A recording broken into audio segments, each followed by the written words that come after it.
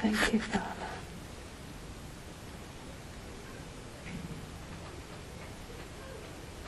Father, I'm so aware that you don't want powerful people. You want weak people through whom you can manifest your power. We had nothing, Father. Jesus said, without me you can do diddly squat.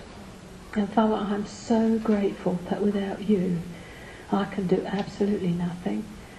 So just again, I just yield myself to you totally, Holy Spirit, that you may do through me this day what you choose. This is your agenda, your people, your time. I pray for clarity of speech as we hear the approaching hoofbeats, Father, of the King of Kings and the Lord of Lords. And Father, bless this word to us, Father. Give us revelation of the glory of Jesus. In Jesus' name. Amen.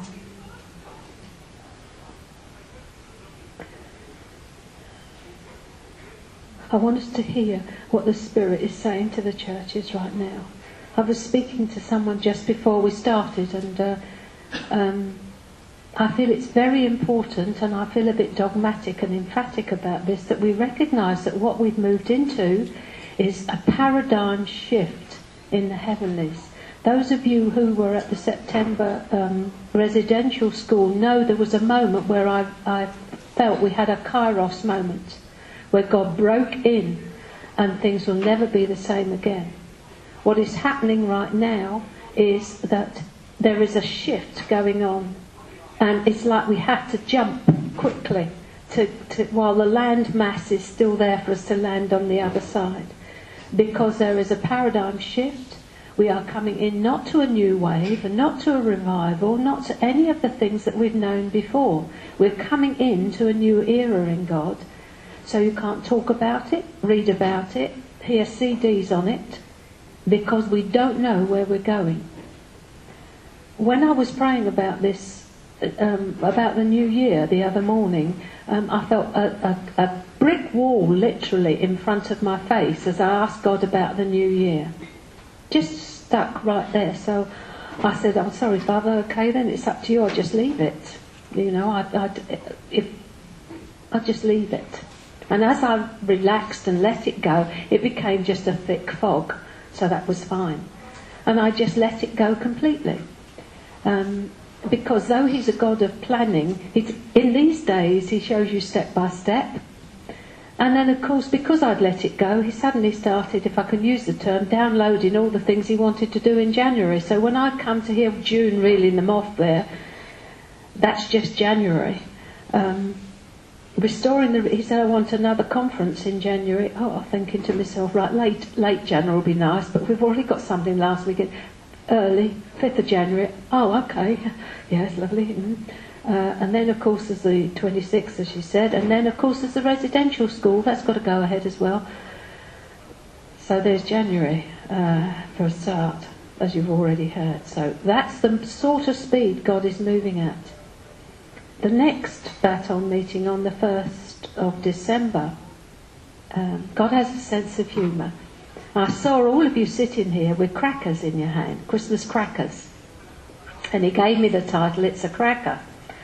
Actually, when we unpick it, it's not going to be a cracker at all. It's going to be quite some sober stuff, calling the church to come out from among what the world does and be separate. This is part of what he's doing right now. We've been called to be separate, but we haven't actually obeyed that call. We've had one foot in the world and one foot on the things of the kingdom, and the split is widening. You get to choose which side you're going to come down on. You get to choose. Every choice you make will either bring you into the world's thinking and the world's way, or into the kingdom of God and to the things that he's doing. So we are in a very serious time. So I've got no pressure to put on you. My job is to just say to you, this is what is happening. This is what I see in the Spirit. You make your choices. You deal with it. Things are happening so fast. Okay. So this morning I want to talk to you about the doctrine of war. Sounds a dry, dusty old subject, doesn't it? I thought, can I not ginger that up a bit? But I couldn't.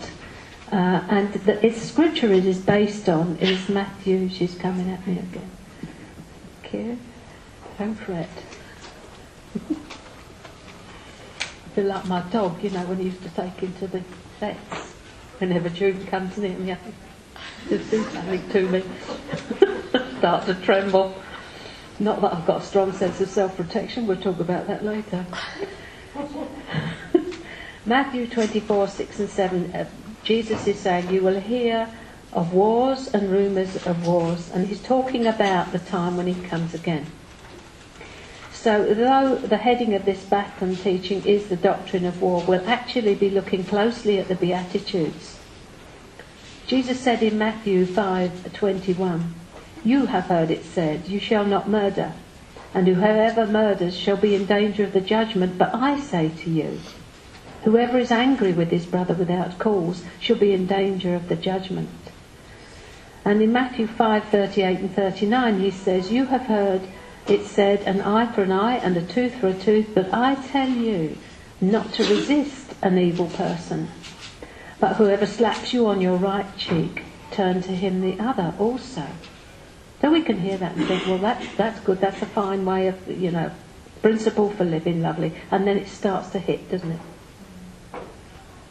So we should look in depth at both of these scriptures and how they actually relate to the subject, the doctrine of war. Every time we study the Bible, we're lifting up the lordship, the majesty and the supremacy of the Lord Jesus Christ. As we study this whole subject, we will see emerging God's sovereignty and lordship over history and revel in his plans and his nature.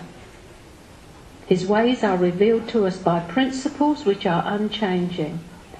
And as this study unfolds, I bless you with joy in him. Because whatever situation you are in right now, he is actually Lord of it. Because nothing can come at you except he allows it. If he's allowing it, he's allowing it for a purpose and for your ultimate redemption and good. It'll do good to you. Can't think of the word I want. It'll come.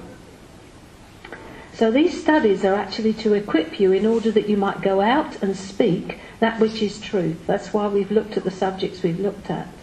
And you might clearly understand the issues and what the will of God is. I aim to present these truths to you simply, expounding what the Word of God has to say. I'm spending some time on an in-depth study in order that we may understand fully the issue. Was Jesus a pacifist? Should a Christian be a pacifist? Is God for war or against it? What does the Bible say? And what principles are at work here? I have to give all credit to Roger Price for what follows, and I'm grateful for his historical research into the subject, because this session is based on his teaching. But as I began to unfold it, God began to download more stuff to me, and Roger's teaching was like the framework. I found as I've gone on studying the Word that I have to find out that, for want of a better word, the historicity behind things. To find the historic context in which they were set and what life was like then, to understand, because we have a tendency to stick our Greek mindset on the top of things and twist it. Because the Bible was Hebrew, is Hebrew. Jesus is a Jew, was and is coming back as a Jew. And if we look at it with a Greek mindset, we're going to miss actually what he's saying, because we don't understand the culture and the way that the Jewish people think. So we may all have an opinion about whether we should defend this country of ours or not, but we need to bow the knee to what the Word of God says about the subject.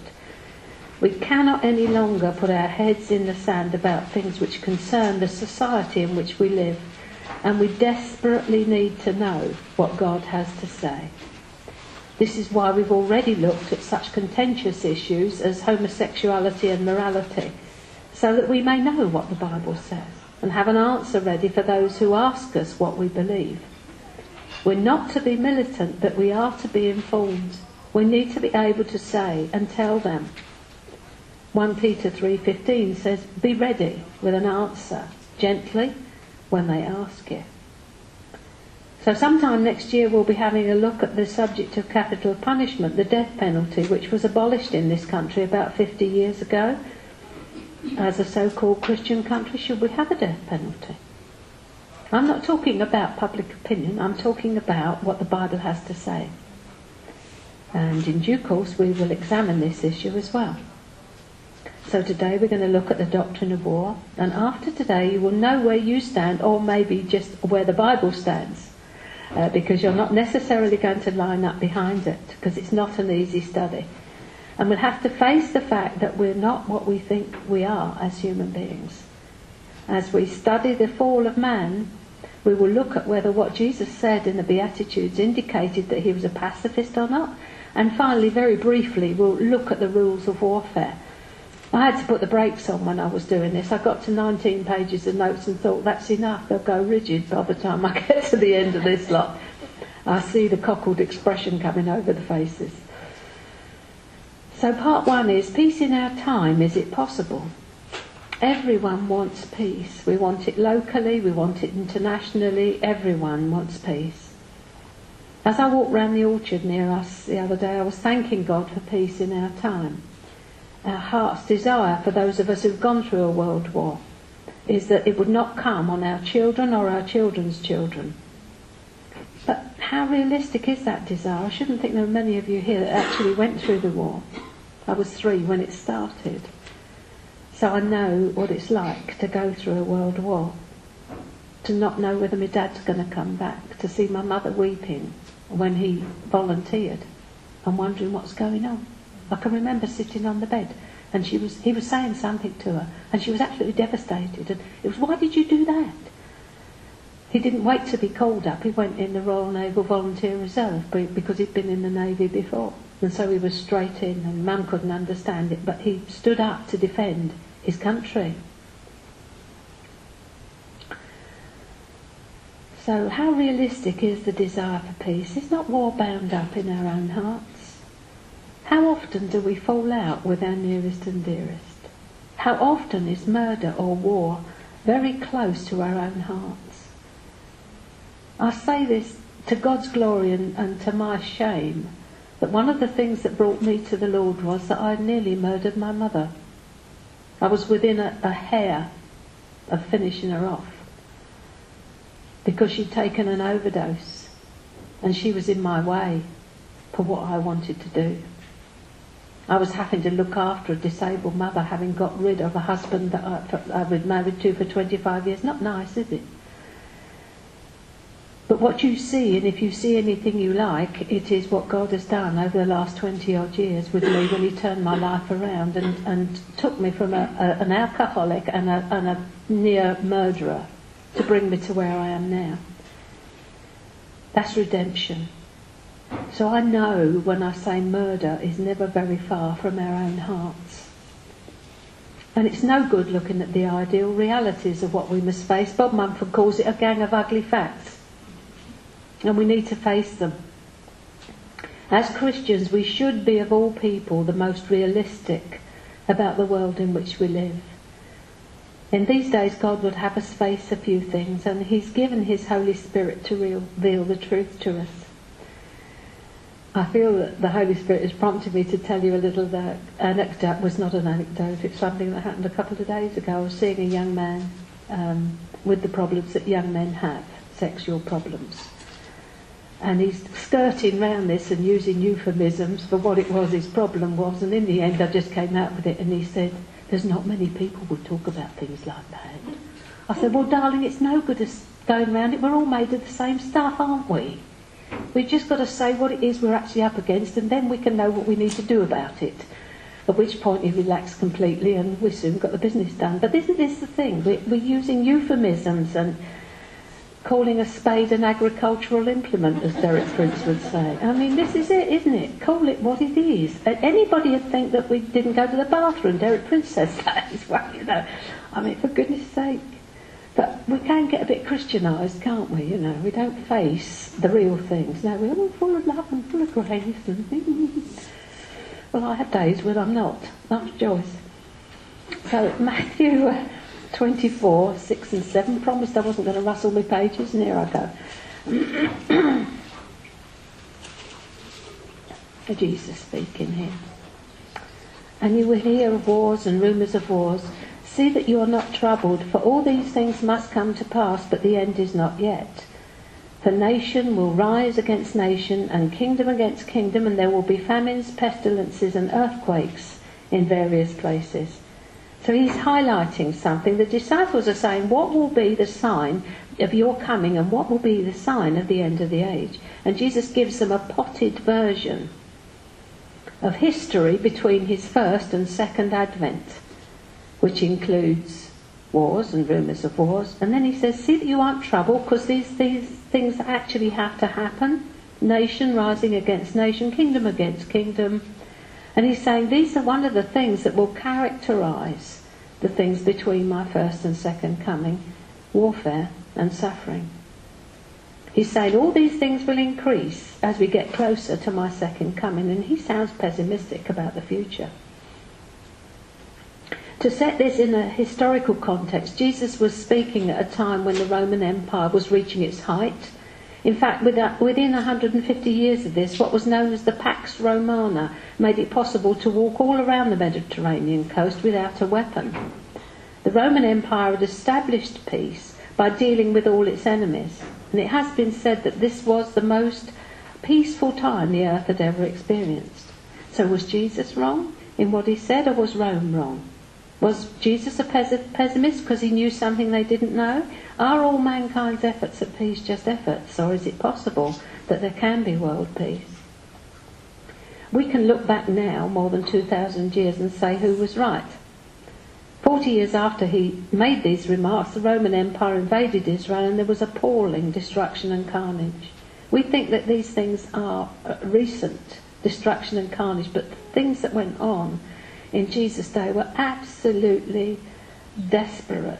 When we come to look next time at the Feast of Hanukkah, which is the Festival of Lights, which the Jews celebrate in early December, the carnage that went on then was the things that they did were unspeakable. So between 400 and 500 years after he said this, the barbarians came down and caused the whole Roman Empire to fall, and it was a terrible time. Jesus couldn't be optimistic about the future because he knew that wars and rumours of wars were actually going to characterise history until he came again.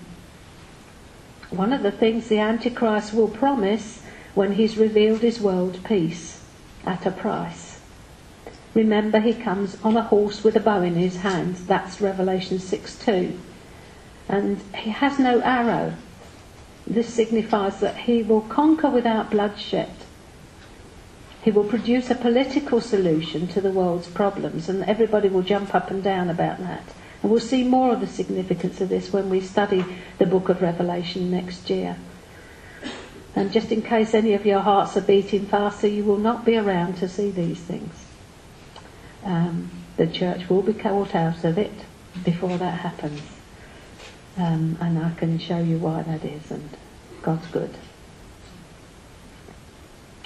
There have been 300 wars in Europe alone in the last 300 years, an average of one a year.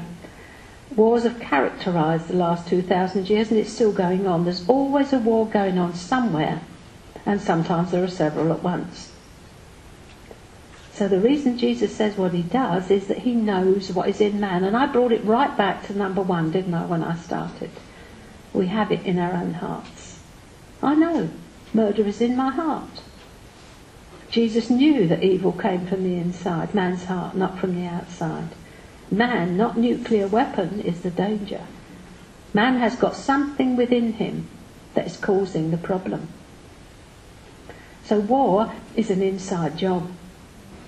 James 4:1 and 2 says, "Where do wars and fights come from among you? Do they not come from your desires for pleasure that war in your members? You lust and do not have. You murder and covet and cannot obtain. You fight and war, yet you do not have because you do not ask. And if you do ask," he says, "you ask with the wrong motive." So what's the root cause of all this? James asks and answers his own question. Sinful desires to get what you haven't got at the moment. They come from within. Beloved, we blame the enemy for far too much for what actually arises from within our own hearts. He could rightly sue us half the time for defamation of character, because it's us, you know. We are born with the leprosy called sin. It doesn't grow on us once we're born with it. It's in there. What's the cause of problems in a Christian group? Is it the devil? No, it is not. The basic problem for all Christian groups is that you have people who desire to do something, achieve something, get something, establish something that they haven't got at the moment, and because of that, jealousy, bitterness and division comes in. Those of you who've been at the Wednesday meetings will know that this is Eros, seeking to acquire, possess and control. I'm having a whole download about the difference between agape or agape, however you pronounce it, and eros. I thought eros was just sexual love, but it isn't. It's what we're born with. A desire to satisfy ourselves, so our love has always got a hook in it. Even with God, our love has a hook. We come to God to get something out of Him. And there is a shift going on. He is bringing us back to coming to Him, to give to Him, not to get from Him. I was listening very carefully to the appeal that June made, because it is so easy to put an eros hook when you're asking someone to join you in what God is wanting to do. It's just so easy, and it's such a sensitive thing that you need to do when you feel God wants to open up the ministry for others to partake. We're partners with Graham Cook, for instance, and we bless him as often and as much as we can, as God leads us to do. But it's very sensitive. How often have you been in church when you're actually hearing an appeal that is totally eros?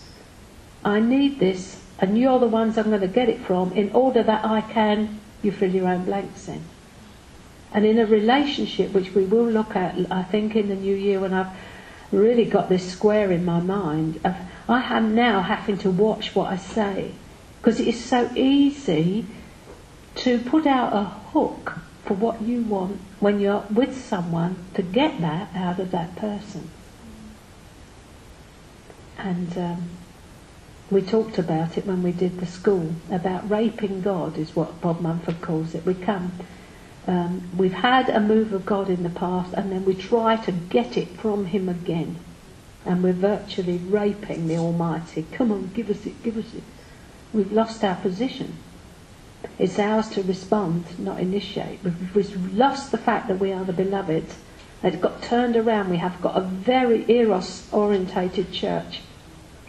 But that's fine. That's what God is changing around, and it's going to be brilliant, beloved, because our love is going to be without hooks. It's going to be self-giving, self-sacrificing love, because He will do in us what He needs to do, so that we can meet like this and not like that, with a hook trying to get something out of each other all the time. Anyway, that's by the way. Another message. So, we're actually seeking to fill a legitimate need in an illegitimate way. It all comes down to that, the bottom line. Whatever it is we're after, our relationship or whatever, we have a legitimate need. The trust has a legitimate need at the moment, but we ain't going to meet it illegitimately, because God is our source of supply. So once we recognise what we're trying to do, we're sort of halfway through to the coming through of it. God, I've got a legitimate need, and I'm trying to fill it with something that isn't you. So that's what we've been learning on the Wednesday morning. We're at war with ourselves and with each other. And now you apply that on a universal scale, the whole earth, and we see where wars come from. It comes from us. Man is not an innocent bystander who finds himself taken up in circumstances he doesn't understand. He's the author of the circumstance. Fallen man is the root of the cause of the trouble. And let's remember that the first murder ever committed was Cain, who rose up against Abel, because he was jealous of what Abel had, which was God's approval. If you do right, will you not be approved? Just Stuff that, he said. Do it my own way. Second generation and murder. So the fall is real. The Bible clearly tells us that the fall is real, and evil proceeds from the heart of man. What we see outwardly is a manifestation of that which is going on the inside. What I'm speaking about is what is known theologically as the doctrine of the universal or total depravity of man. Immorality, corruption, decadence, wickedness are the dictionary definition of depravity. Don't like that. Put another way, it's the fall. And it's real and it's extremely ugly. Right early on in my Christian walk, God seemed to show me that Adam and Eve were clothed with light. And ever since the fall, we have spent an enormous amount of time dollying up the outside to try to make up for what's gone on inside. Because when I came to the Lord, one of the other things was that I was almost like a fashion model. So, Jaeger, wardrobe full of Jaeger clothes, the whole piece, the bit. My lifestyle was not 2 cars in the garage, you know, and this sort of thing. It was not. It was the world. But it was all outward to create an image. We don't lose that when we come into Christianity. We move it over, stick a cross round our neck and call ourselves Christians, and we're still wanting to create an image, to portray ourselves to other people as something that we find acceptable on the inside. Am I ringing any bells here? Didn't know I was going here, just as a... So first, you know, we have to see these ugly facts, because God is He's a minister of the interior. He works in here, and He's not ashamed to come in here and deal with the dirty bits in me. So it's no good me trying to doctor it up.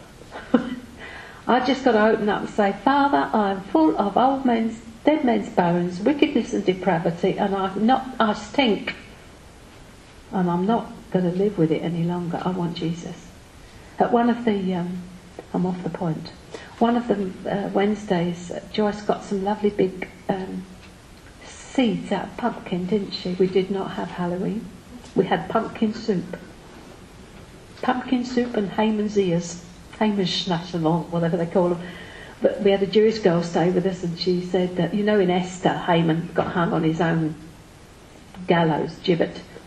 And they have a thing when they do the Feast of Purim called Haman's ears, and they're like little triangular pastries. I said, I'd love to get my teeth in Haman's ears. Oh dear, lovely stuff. So the Bible clearly tells us the fall is real, that evil proceeds from the heart of man.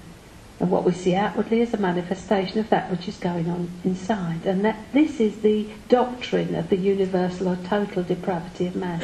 You know, there was a move away from doctrine. When I first came into Christianity, I was in the Pentecostal church, and there's a move away from doctrine divides, was always what you heard. Doctrine divides. So we swung the other way now, and we've gone all into the charismatic movement, the renewal movement, and we've got, nearly swore, got no... Sorry, Father, it didn't quite come out, did it? We have little or no doctrine, with a result that we don't know what we know about what. You know, if we're given 10 minutes to speak on it, we don't know. And this is what God is putting right. So ask an atheist or a humanist where this evil comes from, and he'll have a problem, because his belief is that human nature is intrinsically good, and if it's intrinsically good, only good can come out of us, so with more education and understanding we'll be all right. Without a belief in the Bible and in the fall of man, he will be stumped to give you an answer. He doesn't know where evil comes from. It certainly doesn't come from him, because after all he's not a bad chap, all things considered. The man that used to do my printing, he used to say, well, now, you know, when I get there I'll tell him I've helped Beryl and I've done all this printing for Oasis, and, you know, he would not, if ever I said about sin, his eyes just, you know, don't go any further. We need to settle it. Beloved, every person on the face of the globe has to come to terms with this issue sooner or later. Is man fallen or is he not? Is man basically evil inside or is he not? That's the issue. And the reason I'm banging on about this is it will affect your thinking on many, many subjects. For instance, discipline for children. Should they be punished at school or at home for bad behaviour or not? The issue here is the fallen nature. Are we going to allow it to run wild in our children, or are we going to bring them up in the fear and admonition of the Lord? Will we dare to discipline? Just an example to show you where I'm going. Those who think children shouldn't be disciplined will say they are like they are because of their parenting and it's been bad. Partly, yes, but majorly it's the fall or the total depravity of their nature that you're seeing. I just remember when my son was about 2 years old, he was just about high enough for one of these lovely high prams we used to have, you know, and there was a kiddie sitting in the garden of a friend's house, and the little one was about 9 months old, sitting there with his hands on the side of it. My son goes up and bites it. Out of the blue.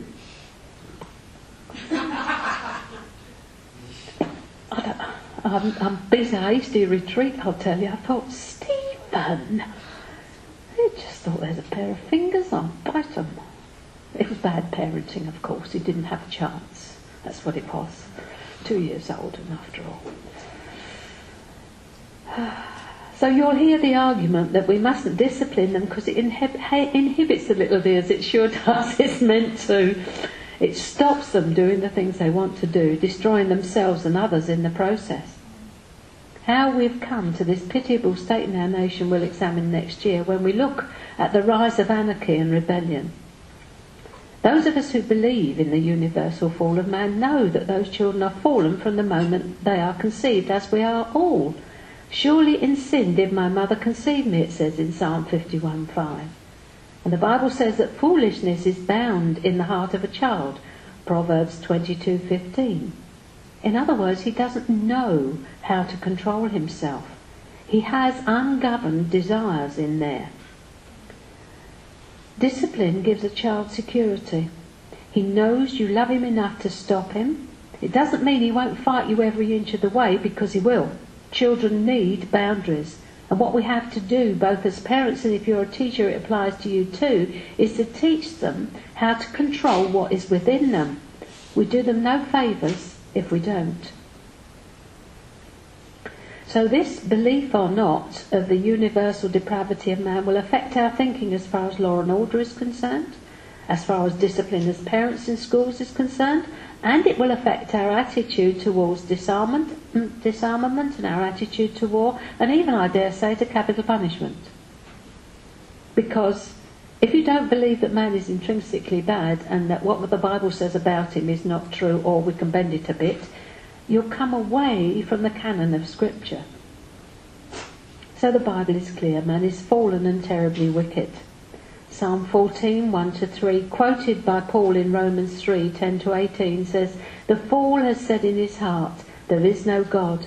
They are corrupt, they have done abominable works. There is none who does good. They've altogether become corrupt. There's none who does good, no, not one." And Romans 3, 10-18, "As it is written, there is none righteous, no, not one. There is none who understands. There's none who seeks after God. They've all gone out of the way. They have together become unprofitable. There is none who does good, no, not one. Their throat is an open tomb. With their tongues they have practiced deceit. The poison of asps is under the lips, whose mouth is full of cursing and bitterness. Their feet are swift to shed blood. Destruction and misery are in their ways, and the way of peace they have not known." Why? Because there is no fear of God before their eyes. That's another one I feel very strongly about. The word says that the fear of the Lord is the beginning of wisdom. And as I'm always saying to people, it's not the shaking fear that he's going to punish you because Jesus took that punishment. It's not that sort of fear. I'd rather put it like that he is the chief executive of the biggest multi-million-pound company you can think of. And when he's at home, he's your daddy. So you can run in to him any time, jump on his lap and roll round the floor with him. But if he's having a directors' meeting and you're in there with him then, then you have to be respectful to him because of who he is, and you show that respect so that other people show that respect. That's the nearest thing as I can get to it. We're going to have a look at, if we get the time, at honour and respect this afternoon, because the Bible's full of instructions regarding honour, and something, again, that we lack so much in these days. It's just, since my childhood, it's gone just amazingly. Anyway, Bible doesn't mince it. Jeremiah 17:9 says, the heart is deceitful above all things and desperately wicked. It's incurably sick. Who can know it? It means that the heart is a liar. It says one thing and does another, and it's desperately wicked, and you can't even know the thing. So it's the Lord who shows you your own heart. And when he does, repentance, which is having a change of mind and heart, is a joy. And repentance is a gift of God. The scripture says the goodness of God leads you to repentance, Romans 2:4. You can't even repent unless God gives you the ability. He can't change your mind unless he says he gives you the ability to do it. And Romans 11:33-36 says, oh, the depths of the riches, both of the wisdom and the knowledge of God. How unsearchable are his judgments, and his ways past finding out. For who has known the mind of the Lord, or who has become his counsellor, or who has first given to him, that it shall be repaid to him? For of him, and through him, and to him are all things, to whom be the glory forever. Amen. I'll give you a natural break there.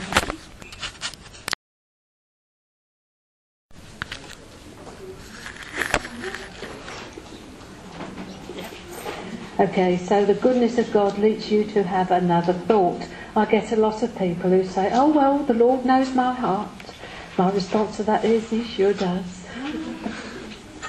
Trouble is you don't. It's deceitful above all things and desperately wicked, and they are usually justifying some form of aberrant behaviour. So if we're wrong about the fall, we're wrong about everything else.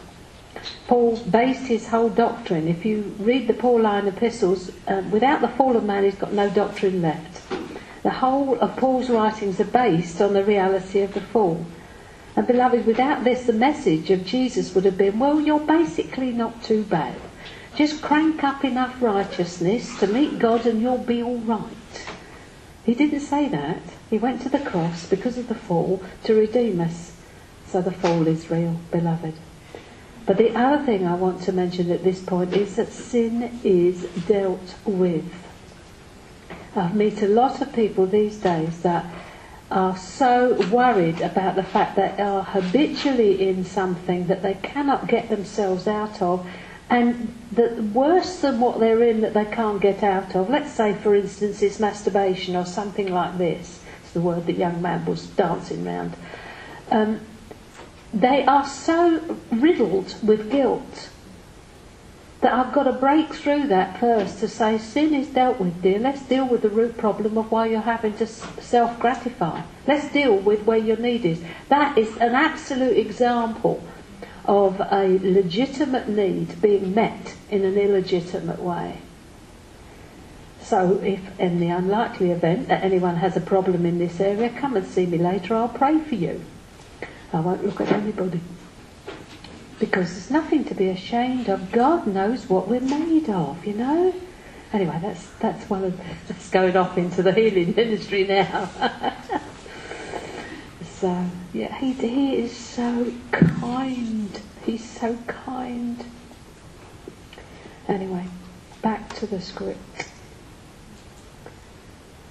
We just looked at Romans 3:10-18, where he lays out the fall of man, and you'll note mainly quotes from the Old Testament, because Paul was a Pharisee of the Pharisees and a Hebrew of the Hebrews. He was a very educated man. There goes the clock. And he says, as it is written, there's none righteous, no, not one. None understands, and the way of peace they have not known. War is in their ways. War has come from within man. And Romans 5:12, as by one man sin entered into the world, and death, all have sinned. So it's from the inside that our problems and difficulties have come. War is an inside job. Unless we agree with this basic premise, we will come to the wrong conclusions and therefore a wrong solution to the problem. Look at our divorce rate. We can't even live together one-to-one, let alone millions with millions. And some years ago, I think they've died out a bit now, we had peace campaigners. They seemed to be everywhere. And they were characterised by a degree of violence. We want peace. And they'd be pushing and shoving the police all over the place. If they couldn't get what they wanted, they started hurling bricks as well as words towards those who didn't agree with them. So what chance is there of universal peace when we can't demonstrate peacefully for peace without going into violence? If you look at it. I'm not condemning these people. They actually can't help it. It's just an illustration of what I'm talking about, fallen mankind. So what's the biblical definition of a peacemaker? Peacemakers are those who have the ability to bring a quieting influence into a situation. It is the result of conducting yourself in a peaceful manner. What is inside you comes out. Don't test me, Lord. A good test of whether or not we are peacemakers is when we walk into a situation and the sparks are flying and tempers are short. Does the situation get better or worse when we arrive? Does our peace come from within us? Peace needs to be our umpire. Paul says in Colossians 3:15, let the peace of God rule in our hearts. So we need to develop this type of peace in our lives so that we will be able to display his peace to others. And this kind of peace will be an influence to others in situations in which we find ourselves. So Jesus isn't being defeatist when he says there are wars and rumours of wars going to characterise this particular age. He's being absolutely true and biblically consistent, and his view was based on what he knew of man, that man was actually fallen. Only when God is brought into the situation is there any possibility of peace on earth at all. And the Bible is full of God berating the false prophets who prophesy peace when there is no peace. Isaiah 48:22 says there is no peace, says the Lord, for the wicked. In other words, you can do what you like, but without falling in with God's moral standards, it doesn't matter what you do, there will be no peace. You cannot ignore God and have peace. There is no unbeliever who is at peace. There is no peace for the wicked. You know that as a born-again believer. Your peace is your umpire to let you know whether or not you're doing the right thing in any particular circumstance. Never go against that inner witness. A person who is interested in peace is prepared to obey God's laws, to see God exalted and righteousness exalted, and is prepared to crown the Prince of Peace as their King.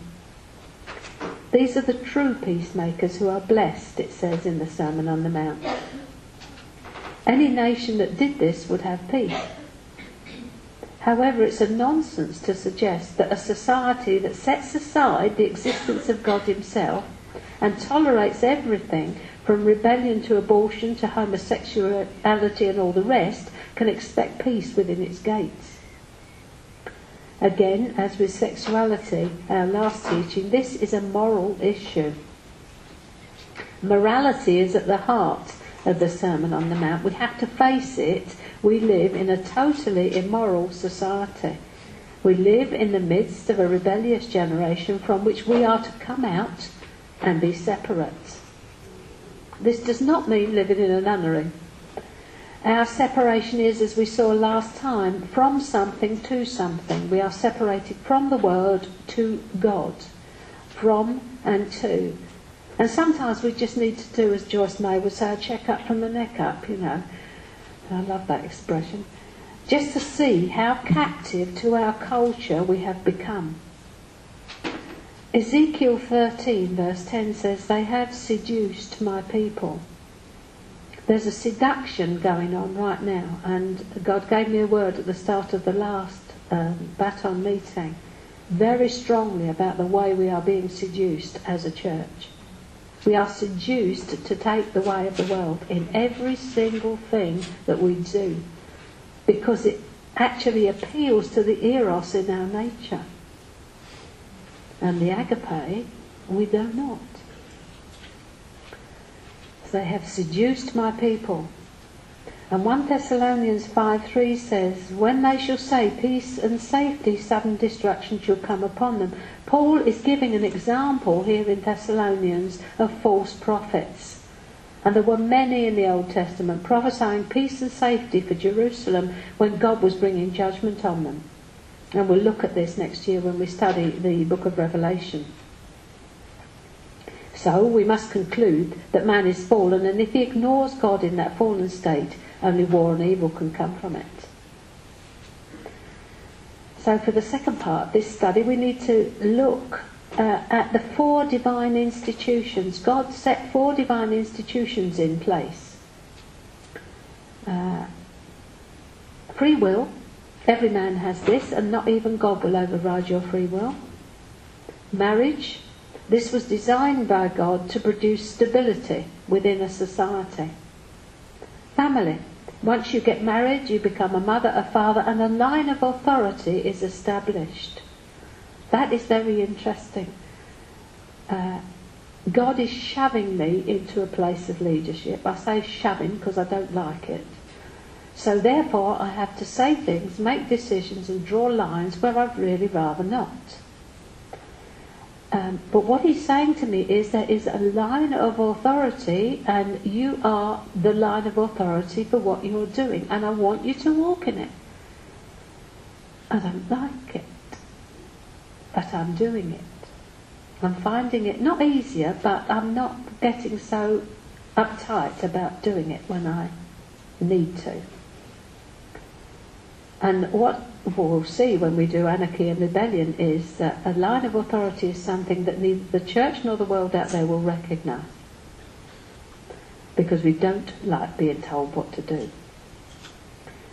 And national government is the last one. Oh, we're not going to like this. This was instituted by God to control evil in society. That's what it's there for. So these are the 4 divine institutions that God put on the earth at the very beginning to produce a stable society within the nations. Free will, marriage, family, national government. God doesn't sidetrack the issue of man's evil fallen nature.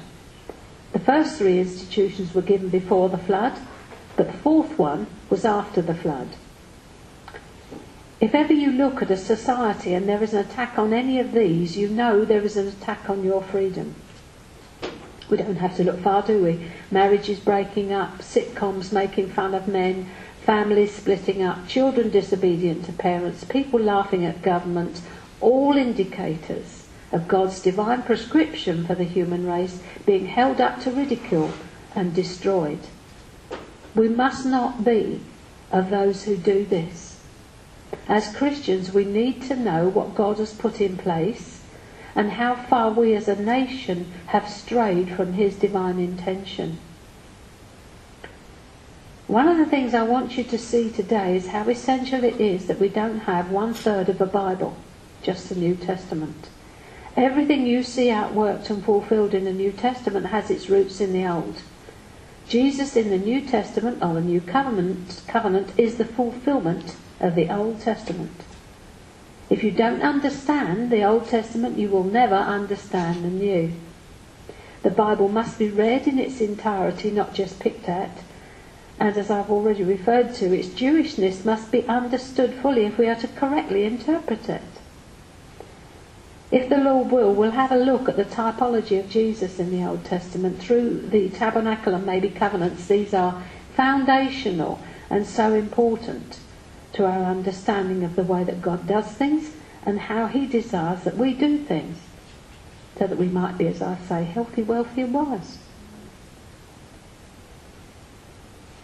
National government. First, we'll have a look where national government began. Free will, as I said, and marriage and the family are obvious. They began before the flood. It's after Noah's flood that we get the 4th divine institution of national government set up. And we'll see this again when we look at capital punishment. In Genesis 9, 5 and 6 we see the very beginning of national government, and here God is dealing with evil and how he wants evil dealt with by us who live on the earth. And he says this: "Surely for your lifeblood I will demand a reckoning. From the hand of every beast I will require of it, and from the hand of every man. Do we not put animals to death now, still, if they've killed someone? We do it, don't we? If a dog savages a child, it's put down. So we're in line there with what God says here. Even from the beast he will require it. From the hand of every man's brother I will require the life of man. Whoever sheds man's blood, by man his blood shall be shed, for in the image of God he made man. That's the New King James Version.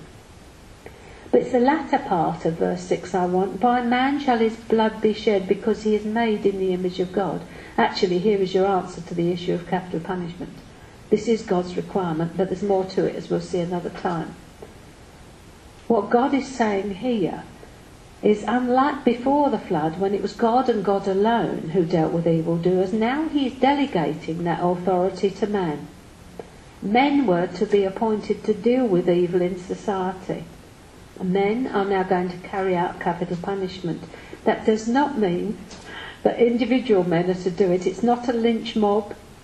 It means a plurality of men to carry out delegated responsibility. It isn't a license for man to take the law into his own hands. This is people in positions of authority. These are people delegated by God who will judge a man for his sin and carry out the sentence. Clearly then, God has instituted government, and that's what is meant by national government. So a king, a prince, a prime minister, a member of the police force, a magistrate or a judge, the authorities over us, are God's ministers in society. It's not saying they're born again or anything like that, but they are God's ministers within the society. So let's be heard murmuring, let's be heard praying for them. And the New Testament passage for this is Romans 13, 1-7. Let every soul be subject to the governing authorities, for there is no authority except from God. And the authorities that exist are appointed by God. Therefore, whoever resists the authority resists the ordinance of God. And those who resist will bring judgment on themselves, for rulers are not a terror to good works, but to evil. Do you want to be unafraid of the authority? Do what is good, and you will have praise from the same. For he is God's minister to you for good. But if you do evil, be afraid, for he does not bear the sword in vain, for he is God's minister, an avenger, to execute wrath upon him who practices evil. Therefore you must be subject, not only because of wrath, but also for conscience sake. For because of this you also pay taxes, for they are God's ministers attending continually to this very thing. Wouldn't like that, would we, about paying taxes? Render therefore to all their due. Taxes, to whom taxes are due. Don't try to tax dodge. Customs, to whom customs. Fear, to whom fear. Honour, to whom honour. And as I said, we'll have a look at the whole issue of honour this afternoon. Powers, therefore, are ordained of God. And 1 Timothy 2:1 says, Therefore I exhort first of all that supplications, prayers, intercessions and giving of thanks be made for all men, for kings and all who are in authority, that we may lead a quiet and peaceable life in all godliness and reverence. For this is good and acceptable in the sight of God our Saviour, who desires all men to be saved and to come to the knowledge of the truth. Paul is saying pray so that we might have peace. The primary aim of national government, as instituted by God, therefore, is to deal with evil within the society. It is a way in which mankind can judge and deal with its own evil. National government has been given to restrain evil. If you ask most people what the purpose of the government was, they would say it's economical or social. But that was not God's original intent. These are important, but first it has to deal with evil within the society. Law and order comes first. If you don't have these, there won't be a good economy or society. There'll be a breakdown in society, and therefore there'll be no money. So national government's primary purpose is to deal with evil and to restrain it, to judge evil. and restrain it. That's what verse 4 says, and that's what Genesis 9 says, and that's what we have to get clear in our own minds, that government is firstly there to restrain mankind's evil. That's why until Jesus comes, men are put in a place of authority in which they can deal with evil. Psalm 82:1 says, God stands in the congregation of the mighty, he judges among the gods. That's caused a lot of people to trip up, that one. If you ever hear anyone saying this means that we are gods, that's one of the lies of the enemy, isn't it? Straight from the garden, you will be as gods. Disabuse them, will you? It's the gods with small g, and it always refers to kings, rulers or judges. So God is saying here, I stand in the midst of your judges, judging their judgments. This is quoted in the Gospels, I have called you gods. He says it's obvious, he's judging them, their authority is of him, so a judge should be putting forward God's judgment in the situation. They used to, but it's not so in these days, as we move further and further away from being a Christian country. This is one of the reasons why we should honour the Queen. Whatever we feel about her, we should honour her because she's a God with a small g. She's a ruler, an authority, because God has put her there. Same with the Prime Minister. We should honour him because of who has put him there in that authority over us. So what he's saying in Psalm 82 is, right now you have judged perverted judgments and I am going to judge you. Vengeance is mine, says the Lord, we will repay. So don't take the law into your own hands. And some scriptures for that are Romans 12:19, Leviticus 19:18, and Deuteronomy 32:35. Everything that we see in the New Testament roots in the Old.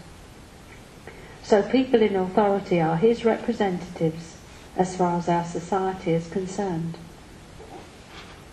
So there's two aspects of evil that affect a society. There are inner and outer evil, and these are two areas where evil has to be restrained, inner and outer. So this is the duty of national government. Unless these two areas are restrained, people within the land will lose their freedom.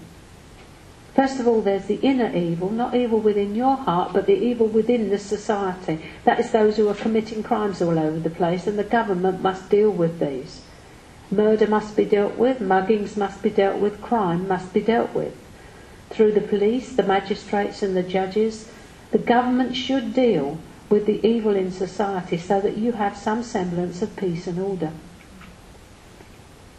Notice the line of authority. There has to be a chain of command, and it's set there by God. And no one, as I said earlier, is to take the law into their own hands. We'll have a look in a minute at where Peter took the law into his own hands. If these appointed people are there, they have to be used. That is why they are there. And the second source of evil that has to be dealt with is outer evil. By that I mean threats from other nations, and nations who, if given the chance, would take away the freedom and the rights of the individual. It's the government's responsibility given by God to resist outer evil as well. This is not done through the police, they are for inner evil. You restrain outer evil through the armed forces. So the Army, the Navy and the Air Force are there as servants of the government to protect our freedom. Armed forces are legitimate as far as the Word of God is concerned. So the armed forces are there to restrain evil. They were there during the Second World War to stop us being invaded by Germany and put under its authority, and a very good job they made of it too. We wouldn't be sitting here in freedom today if they hadn't won the war. Because so few of you now actually remember the war, you wouldn't be aware of the fact that there was a threat to our freedom. If we had been under the control of Germany right now, our lives would have looked very different. So what I think we're building is a case for war, for going to protect your country. So let's have a look at an Old Testament example of outer evil being dealt with. And in Genesis 14, 11 and 12 we see dear old Lot, who was dwelling at this time in Sodom, just about as near as he could get to naughtiness but not quite in it, carried off by a king called Chedorlaomer. This gets Abraham's wild up, and in verse 14 we see the first ever army. When Abraham heard that his relative had been taken captive, he armed the 318 trained men born in his household and went in pursuit as far as Dan. Note that Abraham's men were already trained. They didn't go out not knowing what they were doing. And in verse 17, we see Abraham, having got all the goods and people back, meeting with Melchizedek, king of Salem. And what's his response to this erstwhile warmonger? Not what do you think you've been doing, but blessed be Abraham of God Most High, possessor of heaven and earth, and blessed be God Most High, who has delivered your enemies into your hand. So we see who did it. God himself, with Abraham on the ground, as it were. God actually identifies himself with the army of Abraham. It's exactly the same as he does now with us and his church. He moves through us in exactly the same way as Satan moves through the unbeliever. Hopefully Satan doesn't have too much room for manoeuvre with believers, but sometimes he does. God is saying Abraham was perfectly right to go and rescue his family member Lot. And they got everything back, didn't they? So with the arrival of the institution of national government, you have the arrival of armed forces. It would be lovely if we didn't have to be armed for war. But in the situation in which we find ourselves, we have to make a decision between the lesser of two evils. All war is horrible. It's terrible. But you have to take into account the morality of the people who are threatening you.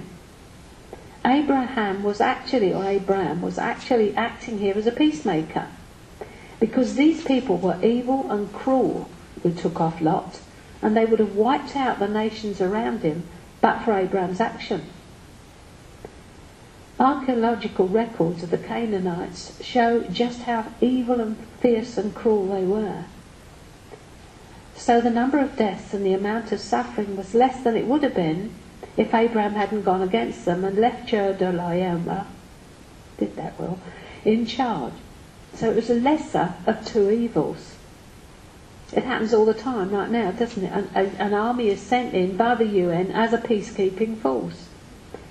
In order to preserve the freedom of generations to come, we need to uphold national government and the armed forces. The lesser of two evils, yeah, but the fall of man is real.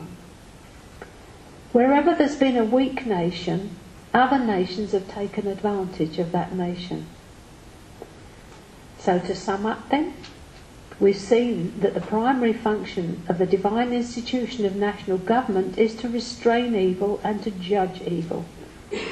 Certain people are now appointed by God to restrain evil done by man. Inner evil is dealt with by national government at the level of police, magistrates and judges, and outer evil, which is fallen nations threatening the national entity, is dealt with by the armed forces. We live with a philosophy which says there are no absolute truths.